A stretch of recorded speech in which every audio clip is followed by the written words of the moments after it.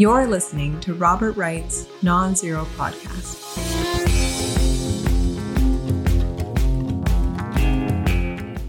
Hi, Mickey. Hey, Bob. How you doing? I'm fine. Feeling exceptionally boomerish, but Well, that happens. Is that a euphemism for old? Well, it means I have a bad hair day, so I'm wearing a baseball hat, as we boomers do. What does the hat say on it? It says La Posada, which is a fancy restaurant in Winslow, Arizona. Oh, So you drive 1,000 miles, you wind up in Winslow, Arizona, and they say, "Wait, we're going to serve you." I don't know if you're up to it. This is very is that the pretentious very? restaurant. Is that at the very corner in Winslow, Arizona, where the guy is standing on a corner? No, So it's right by the Arizona? train. No, It's not. an old hotel by the train station. It's a great Okay. restaurant. They're just a little full of themselves. Aren't we all? So, Mickey, you ready for the news quiz? This week's news. I'm quiz? ready. Yeah, Okay. don't ask me if Prigozhin is dead. I'm not qualified. I to would never. answer I would that never get into that subject. I'm going to start with this instead. one. Okay. Name a well-traveled chef who had a mishap while traveling this week. Now, both chef, just to give you more of a clue, in case both chef and mishap are in quotes. Okay. well, I think I guessed it. It's not Chef Andres. No. So You're going with Prigozhin? yeah. Correct. Now they get harder. What adage that employs a culinary metaphor is being invoked by some observers to explain why he didn't have this mishap earlier? An adage, we're going with the chef theme here. So it's an adage involving a culinary metaphor that might explain why he didn't have his mishap earlier. It's not too many cooks. It's not. Well, you could say there was one cook too many in the regime, and they got. But that's not what I had in mind. No. He went off half baked. I would say he went off more like half cocked. But that's a good point. He did, but he never. We're not. But he not never. To the correct answer yet. No. He served no wine before its time. That's why he wasn't offed earlier. You got the right verb. Served. You got the right verb. Closing in on it. I can feel you closing in on it. Served. That's good that you can even come up with three culinary. He served a dish that wasn't oh my ready God, for prime time. You're so close. Oh, Never. Sorry, revenge is a dish best served cold. Sorry, time was up. We were looking for revenge is a dish best served cold, but we were looking for it within the allotted time limit. And I'm sorry, Mickey, you didn't make it. But that's look good. Who thinks he's Brett Baer. I was thinking more of Alex Trebek, actually. So a couple of things. There's more questions on the list, but first, quickly, in terms of takes going around, I think most observers seem to be saying this makes the regime stronger. Sent a pretty clear message to aspiring palace coup sponsors that they should rethink, and just kind of reminded people who's in charge. Not according to who. There have been other takes, but go ahead. Applebaum, your friend Ann Applebaum. Well, of course, she wants us to think that the regime is on the verge of collapsing, which she thinks would be a good thing for some reason. Her comment was actually pretty good. She obviously wishes this were true, but she says Prigozhin had a lot of high-level supporters in Putin's government. And are they going to wait for Putin to come for them next? Or are they going to take action decisively to strike at the core of their enemy? That's the question. To protect themselves. And so she thinks there's going to be... She was pro-coup. They're going to stage a preemptive... Oh, she means close allies of Prigozhin? I know. She implies there are a lot of rich people in the Russian elite who are supporters of Prigozhin. Putin knows who they are, so they can't take any plane trips because the chances are they're going to Yeah, but they're going to fall out of the sky or fall off a balcony. So are they going to wait to fall off a balcony, or are they going to seize their own fate and strike now?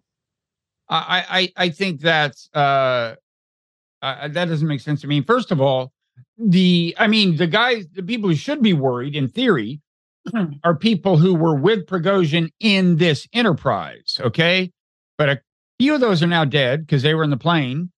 And the most important of the other ones, I mean, arguably, the General Surovikin, who apparently is thought by the Kremlin to have been kind of going along with this until he wasn't, and taped the video opposing it, perhaps under duress.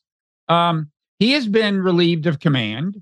So he's been kind of punished, and I don't know if he's going to have to leave the military. So yeah. He's the guy who designed the defenses that are now working. Yeah. In fact, if the quiz had continued, you've anticipated almost all my questions. There's only one you haven't upstaged, but one was going to be, what former ally of Prigozhin suffered a career setback, Surovikin? And then, how is that ally's legacy being tested by the Ukrainian army? You're right. The Surovikin line, so-called Surovikin line, even as we speak, the Ukrainian army is making an attempt to, I think, breach the first thing they will have breached. If they do it, that can be called one of the main defensive lines, is my understanding. It's a little bit, it's in between. It's to the east of Robotyne, and in between that and some villages starting with the V, a little bit to the south. And they're pouring a lot into it. This is a pretty big moment. I mean, are they using our joint strike tactics? There's a big argument apparently between our military and their military. We're saying they should go back to the NATO tactics that they didn't learn very well and didn't work very well, which is use of multiple arms at the same time. There's a word for it, but I keep forgetting what it is. Combined arms warfare. And or are they going their own way and using their own tactics? It's a little unclear. I mean, there was this spate of stories where American officials were anonymously complaining that the Ukrainians had screwed up by three things actually. But two of them were, not concentrating their forces more on this one, on the axis they are focused on now. And the other was actually using combined arms warfare. They are bringing a lot of armor in now, and that would be one sign of combined arms warfare, but I really don't know. And the truth is, the line is blurry between these approaches. Right. And they don't have one of the key elements that's often deployed, which is, really significant air power. So I don't know, but we'll see. Apparently they really, really, really want to say they breached a significant defensive line. I would say that even if they do this, they've got, depending on what route they take, as I read the maps, either two or three significant, at least equally formidable lines of defense before they get to Tokmak, I think is the name of the city. And that is at best halfway to what originally was the goal, Melitopol. And they had certainly, they've now thrown at least part of all of the brigades prepared for this into the fight. It was 12 or 13 brigades. And certainly they had planned to be much further along. So, but, it would be something. Isn't Tokmak the popular NPR correspondent who was fired? No, that's Tim Mock. I didn't know about that, actually. He was just fired for budgetary reasons, but he's the guy who posts every day Kiev is still in Ukrainian hands. Well, he's right. He was good. He was good. They shouldn't have let him go. So quickly on this, he's still posting. Go ahead. Before we move on to your next quiz question, which will be the final one, I just want to say I think most observers are saying this makes the regime stronger, more secure.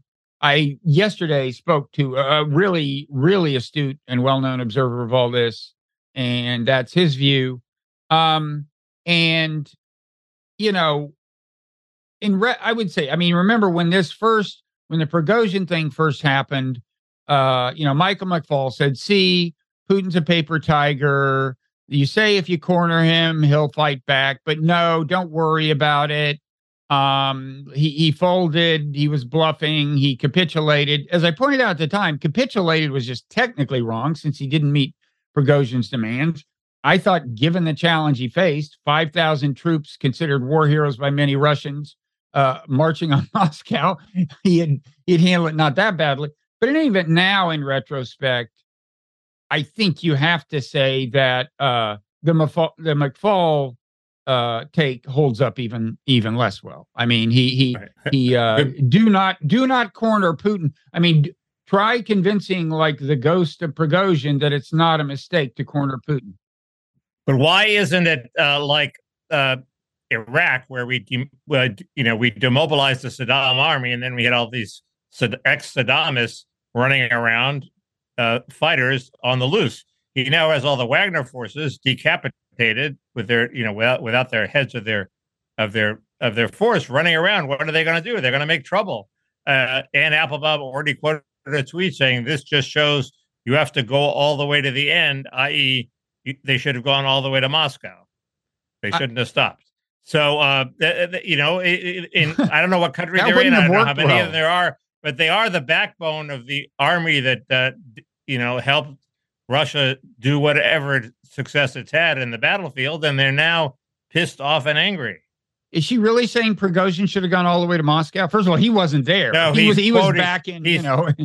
He's quoting a post-Prigozhin death message from some of his backers who were pissed off, saying this just shows we should have gone all the way. Oh, well, good luck. You'd be dead now. I mean, there were no signs of actual support for the thing materializing, and that's what Prigozhin perceived, and that's why he backed down. But I do think, I will say that the fact that it's the way Putin did this. I mean, well, two things. I think one reason that this dish of revenge was best served cold from his point of view is one thing they've done in the meanwhile is nailed down a lot of this Wagner stuff. It wasn't a simple matter for the government to establish control over all of Wagner's operations. And I don't know if they've done that, but they're probably a lot closer to that than they would be. Operations in Africa and so on, and making sure that any rambunctious Wagner remnants aren't a threat. I imagine they've done some of that. And that was also yeah. Go ahead. No, go ahead. I was just going to say that may explain why they did this. I mean, it seems to me there's some cost to Putin of doing it this way. Like he clearly, and this hasn't typically been the case. I mean, two things. Typically with people he's thought to have taken out in Russia and elsewhere, it hasn't been 100% sure that he did it. And there have been doubts even among reasonable, serious observers. Right. This time it seems like there's almost no other explanation. And also they've been pretty tightly focused in that he just hit the target, right? And this time everyone, there must be a lot of Russians who recognize that he did this. And look, he killed a stewardess. He killed a number of several innocent bystanders. So the whole thing is in a way cruder, and in a way he pays a certain kind of price with some people, I would think, for having done it in this way. But I guess the imperative to show elite, aspiring coup plotters at the elite level, whose boss was important. And also, as for why he did it rather than just like try to more subtly kill just Prigozhin, I guess he wanted to get rid of these other guys. It included right. I think it was a critical mass of Wagner leaders, and sort of was too good to resist. Also, it was exceptionally brutal, which has a demonstration effect. I mean, they have the video of the plane spiraling down to the ground. I mean, it's just humiliating for Prigozhin. and it's like the Twin Towers falling. I don't think humiliation is his main problem right now. But anyway, I suppose it was briefly humiliating. In terms of the message that Yeah. it sends, it's like not only will you die, but your society were so strong. Here is your plane spiraling into the ground. You'll have these 5 seconds of knowing that I'm killing you. No, it has nothing to do with what Prigozhin was thinking at the time. Yeah. It has to do with what people are thinking when they see the video. I do wonder about that, though. It's like when that hits, the plane didn't go up in flames, but it's disabled, and you wonder if they looked around and go, "Well, he got us." It's just weird if they were still alive for a few seconds or what. I don't know how these things work. Well, you don't buy any of the second Prigozhin theories. Oh, that he's really out there, and this was all staged. He has multiple people with the name Prigozhin that he sends around, and the question is, did they get the right Prigozhin? Oh, I see. I taped a podcast with Nikita, our friend Nikita, yesterday. Actually, it's posts in a couple of days. It's available to paid and non-zero newsletter subscribers now, but he said that there is this conspiracy theory in Russia, which is fertile ground for conspiracy theories generally, that it was all in some sense staged and Prigozhin's out there. I mean, I don't know if the theory is the shoot down was staged or that Prigozhin, kind of suckered Putin into doing it by sending a double. I don't know, but it all seems to me. I don't buy that stuff. Yeah. I don't either. So enough of the Bob topics. I'm going for an alpha moment, Bob. Okay, but the final. Well, two things. We have to say that this is going to be shorter than usual. This in the parrot room today, right? Because, I blame my wife. It's her birthday. That's why this is. Next week, we are taking Labor Day off, so there's nothing next week. But and then also your final quiz question. What this is pretty complicated. What Clausewitz adage is being illustrated by critiques of both Ukrainian and Russian strategy? It's too complicated for you to get, but there is the most famous Clausewitz adage. Isn't the most famous one, never interfere with your enemy when he's in the process of destroying himself? Did Clausewitz say that? I don't know. That was a genius. I was thinking war is politics by other means. Okay. Two of the critiques going around. One is still going around, including from anonymous U.S. officials, that Ukraine has wasted some of its most experienced troops in Bakhmut and continues to do so. But the critique of the Russian army that should give Ukraine maybe a little hope. And I was going to say, if you ask why would Ukraine have done that, the argument would be that it was ultimately for political reasons. The politicians wanted to do it. And I've heard, by the way, as recently as a week ago, there was a big argument between the politicians in Kyiv and the military strategists about whether to do what they're doing, which in this account, the politicians wanted. The military strategists were saying, look, let's go into defensive mode, and that the politicians wanted to keep going. Well, they've kept going.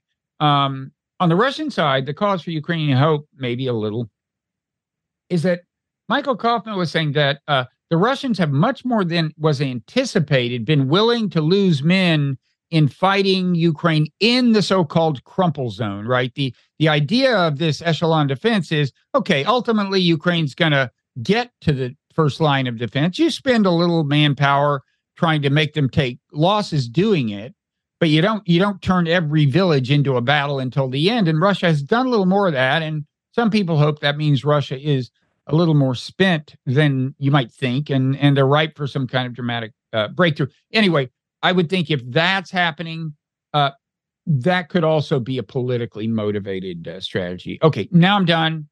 And I presumably you're going to turn. Do I get to guess what you're going to turn the topic to? My alpha moment failed. Obviously, this is why you're I'm dealing not an with. alpha. Yeah. No, you just rolled over. Yeah. I just raised my voice, and you just rolled. over. No. I know. It's the story of my life. Yep. Anyway, you're not supposed to say yep.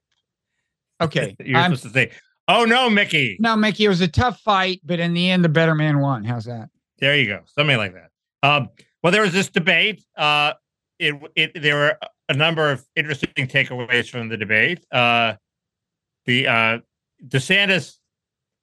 I thought DeSantis did badly at first, and he had 2 or 3 good moments. He was obviously coached to go for the alpha moment. So at one point, he seizes the topic of global warming from Brett Baer and says, these hand raising exercises are silly. He had 2 or 3 with that. Then he went back to being a little stiff, and so he did well enough. He did well enough to win the debate in some polls, but not well enough to establish his dominance over the field in a way that would challenge Trump, one-on-one. Vault him out of that tier and into it's Trump and DeSantis in the field. No, it's Trump and a field with DeSantis in charge. But it's good enough for now. It's a long race. He did well enough. He's still a little stiff. In fast forward, he didn't seem to, which is how I watched the debate, he didn't seem to bobble his head that much. Chris Christie did terribly. It was like, he was incredibly disappointing. He was sort of off key and ugly. I mean, you have to look at him. Of the lighting. There's some things that none of us can help. But you can make Chris Christie look better, or you can make him look like a little rumpled fat guy. And they made him look like a little rumpled fat guy. And but he had a good Chris Hitchens thing. He had a good Chris Hitchens thing going where the audience hated him and they reacted back against it. So I mean, Chris Hitchens used to say conservative things, and the audience would boo him, and he'd go "fuck you." Okay, Chris Christie was like a moment away from going "fuck you" to all the Trumpists in the audience. Nikki Haley and Vivek Ramaswamy had an interesting debate over Ukraine, where Nikki Haley said, "You're not experienced enough. You're a rookie. I know that Ukraine is important, and we have to fight." And Mike Pence also had that fight, and the "you're a rookie" complaint never wins. It's a ridiculous complaint to make. And Ukraine, so Ramaswamy did very well by staking out his very clear anti-Ukraine position, whereas DeSantis has sort of the same position but fudged a little bit. So that was a good moment for Ramaswamy. You didn't see that? No, and there's a reason. That's because I didn't watch the debate. I was counting on you to save me that time, and plus I would have. Actually, we had. It was the one night per year or so when we actually had guests. So Mr. Birthday, Mr. Guest, it's just complain nonstop when I festivities. Go out to a bar on every fourth Friday, and you're like party. Plus, you caught my reference to talking to an astute and well-known observer of world affairs. That was lunch. That was lunch yesterday, Mickey. And who was that? We dined. What? Other than Nikita, who was it? It's none of your beeswax. Okay. Yeah, I didn't ask him if it was okay if I revealed publicly. I'm glad you didn't bring it up. He may be ashamed of having lunch with me. I'm in some circles. Anathema, Oh, by the way, speaking of which, Ann Coulter got published in the New York Times. Oh, my God. Well, is that true? I didn't read it. They had a pre-debate thing with her and Frank Bruni and somebody else who I should remember, but I don't. Frank Bruni's an old friend of hers, so that probably helped. Frank Bruni is the least left, lib political columnist they have. So he was very good and fair-minded when he was covering the campaign. So listen, I did not see the debate, but go ahead. Yeah. No, you missed. You missed. You were about to comment on it. Was it Fred Kaplan who savaged your position on we missed an opportunity to have peace in Ukraine in Slate? He didn't mention me by name, did he? No. Even worse, he savaged your position without mentioning you by name. Well, it's not only my position; it's like Mark Milley's position. Oh no, he claims that Milley didn't quite say what people are saying. He claims that Milley's being taken out of context, but it wasn't quite convincing because Milley throws in a couple of boilerplate things, saying, "Of course, we should back Ukraine to the hilt, and it's important to stop Putin's aggression." And he takes those seriously. The gist of Milley's comments was clearly, maybe we should think about cutting a deal now. Yeah. Um, No, anyway. I continue to claim vindication for writing, saying it on the podcast, but also writing in the Washington Post in December that, and I explicitly said, do not buy the claim that the wind is at Ukraine's back militarily. And I explained why, and it hasn't been at their back. Yeah. But I want to deploy. Hmm? I want to deploy my big theory on Trump before we run out of time. Sure. My big theory, everybody's saying Trump, he's so dominant, he sucks the oxygen out of the room. I think the past few months have been very good for Trump because first you have to remember people remember the Trump years fondly. They were good years until 2019. The economy was doing very well. The vast areas of flyover country were doing very well. People have a good memory, and they tend to forget how crazy Trump is. So when Trump goes off screen for a while, i.e., he's off Twitter, he's being indicted, he's otherwise busy, he rises. People don't remember how crazy he was. And so they had the Des Moines Register had concrete evidence that when they indicted him, he rose in the polls. So people have sympathy for him because he's indicted. And because he's indicted, he talks about his indictment and not the other crazy shit that he would come up with to fill the available media space if he wasn't indicted. Mm-hmm. So it seems to me the chances of him actually beating Biden have risen dramatically for that reason. People remember the good times. He's not reminding them how crazy he was. And he has sympathy for being indicted. And it's an incredible pile-on. 4 indictments of the leading it's a ridiculous liberal pile-on. And people are realizing that. And it also, Biden's having bad weeks. He's allegedly being attacked for not feeling empathy and feeling people's pain. All those are unfair, but nevertheless, they're having a toll. So I think this week dramatically shifted in sort of your direction of, God, the Democrats have to dump Biden if they want to stave off Trump. And I think, the idea that Trump can't win, so the Republicans have to dump Trump, is fading. Mm-hmm. Our one hope is that he's now on Twitter again, so he'll start saying crazy things and reminding people. Is he on Twitter again? Is he on Twitter? The day of the indictment, he went back on Twitter. Is he calling and it Musk Twitter? let him back on, so it's being considered a courageous act. Is Trump calling it Twitter or X? If we keep calling it Twitter, I'll vote for him. This is an important cause to me. Anyway, that's my theory that. Well, let me ask you something. Like many people, Trump, we think of Trump more fondly when he's not in our face. Well, I've always been generically skeptical of the claim that, the indictments make him more likely to get nominated, but not more likely to get elected. I've never bought that because, for one thing, even if you're only talking about voters who would never vote for Biden, you can still affect turnout by getting them riled up, right? But my question to you, in terms of the actual evidence that the indictments have helped Trump, are you just talking about polls, intra-Republican polls, where his margin relative to DeSantis increases, or are you talking about? Okay. The Des Moines Register poll of Republicans was in the field when he was indicted, and as soon as he was indicted, his numbers went up.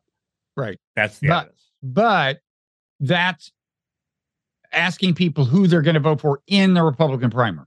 Right. So in other words, I think so. I don't think it was the whole universe of voters. I mean, I would be more. That would have been more interesting. Yeah, I would be more terrified if people who weren't going to vote for him in the general showed signs of wanting to vote for him. Whereas, Good question. This sounds more like people who might not have turned out to vote for him in the general and might now turn out. That's my concern. And look, there's some Republican voters who are, the type who are favoring maybe Chris Christie. I mean, are there Republican primary voters who are against Trump and would rather vote for Biden than Trump? Oh, sure. Sure. So I may be one of them. Yeah. So yeah, that poll is, I think in any event, it should trouble Democrats about the general election. Although not as much as some of the polls I know. Yeah. it's looking like the whole indictment avalanche, which was said to favor Biden, might turn out to be a disaster for him. Well, I mean, it's just so obvious. It's just so obvious. When are these people going to learn? You know, when you're in this polarized kind of situation and the tribalism is running hot, most of the things that you reflexively feel you want to do to the other side actually help them. Yeah, and but there is one thing that might paradoxically save Biden. They're trying. One of the defendants, Mr. Chesebro, who's a lawyer who used to work for Larry Tribe, first, and he's asked for a speedy trial, and they've given it to him. October 23rd is when he's supposed to go on trial. That's 2 months from now. And it seems to me he has a very strong case to get off. He wrote these legal memos about it. Gee, we need these alternate slates of electors. It's been done before. It worked for Kennedy.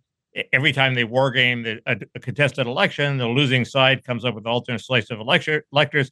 It's just what you do if you're on the losing end. Gore did it in Florida. So if this guy gets off, if like a judge says summary judgment for defendant, that puts a whole monkey wrench in the whole edifice of the other 17 or 18 defendants, doesn't it? It gets the prosecution off on a bad foot. It means the whole conspiracy RICO thing might be fatally weak. So maybe the whole thing collapses very quickly in time for it not to help Trump. That's one possibility. And Biden's being obnoxious about it. I mean, he put out a tweet saying, on indictment day, apropos of nothing, today's a good day to send me money. Well, I thought you were neutral and impassive and letting justice work. No, you're capitalizing on it in a cheap way. I mean, I doubt it was actually his tweet, but you would think, I don't know to what degree they run these things by him. I doubt. Well, he sets the tone. He sets the tone. Yeah. Anyway, that's what I have to say. Chesebro is also, if they convict him, he's a logical person to turn on Trump because he has some vestige of respectability he can recover. On the other hand, it's going to take years for his appeal to wind all the way to the Supreme Court. So I don't think he has time to turn on Trump. But go ahead. Sorry. Debate. So I just judging by reaction, having not watched it, I got the sense that Ramaswamy had in some sense dominated. They spent a lot of time and all the fireworks attacking Ramaswamy and not attacking DeSantis. So that's our curtain call. But so Ramaswamy did, he was an alien virus, a novel virus to most of the debate viewers, and a lot of them reacted positively because he has a great rap. He's one of the great talkers. He had a fantastic closing. And he had a couple of good shots. He chided Christie for hugging Biden. That was and et cetera, hugging Obama, on the beach, remember? Right before the election against Romney. So the Republicans hate that. So they hate Christie even more now. But, 40% of the people loved him and 20% of the people hated him. And he had that reaction. And so you would expect that to happen.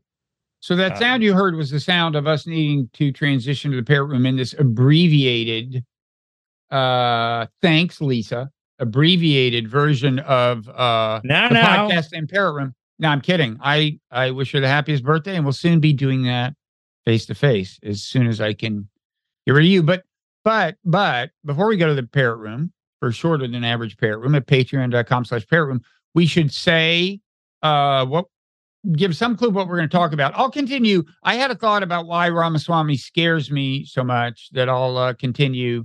And I was also going to, I finally got around to focusing on the lyrics of the populist hit Rich Men North of Richmond. Yeah, I want to talk about that. About the TV show Extraordinary Attorney Woo, and a little bit about Elon Musk. What do you have? They began the debate by playing that song, by the way. So I was singing it last week. React to all the shots at obese people. I was singing about it last week, and Brett Baer is singing about it this week. Bob, stick with me. Also, my crackpot theory of Newsom appointing Kamala Harris was in the LA Times 3 days later. Excellent. I'm not saying I'm eerily Mickey, present, but all the elite journalists listen to us. Have you not noticed how we virtually dictate the headlines? For example, New York Times headline: Ukrainian troops on front lines laud offensive. This was the lead story in the New York Times, by the way, the lead story. And then the next head is upbeat despite issues. Commanders say forces are in better shape than months ago. I may have time to talk about that in the parrot room. That is in the New York Times today? It was a couple of days ago. It was like the lead. Isn't that like total propaganda? 100%, as they say. Okay. But what's interesting is that they made it. Like, I understand why a given reporter needs to do a thing that sources like every once in a while, but the decision to make it the lead story in the Times is a fascinating one. Yeah. So I have four things: the hype of Hurricane Hillary. Yeah. The emergence of shrink as an acknowledged factor. Shrink is shoplifting from stores as an acknowledged factor in the economy, from being a fringe right-wing theory that only cocoonists believe, to being adopted by American business as the excuse for declining profits. I have a point to make about Bidenomics and E.J. Dionne, and I have a point to make about do candidates have to be optimistic these days? I don't think they have to be optimistic, but I do think they have to be something. Anyway. I agree. A candidate who is nothing is just nothing. I've always said that. I think Clausewitz was the first to say that. So politics is the pursuit of nothing by other means. Larry David may have said that. Or by no means. I think it was politics is by no means the pursuit of nothing. I think that's it. So patreon.com/parrot room. Even if you're not going to go there and you want to do a solid, you could smash the like button if you're on YouTube. Rate and review the Non-Zero podcast if you're not, or maybe do all of everything that we ask. And that's about it. I guess the parrot may have a word. I am the alpha. I am the alpha. That and more awaits you in the parrot room, folks. See you next time.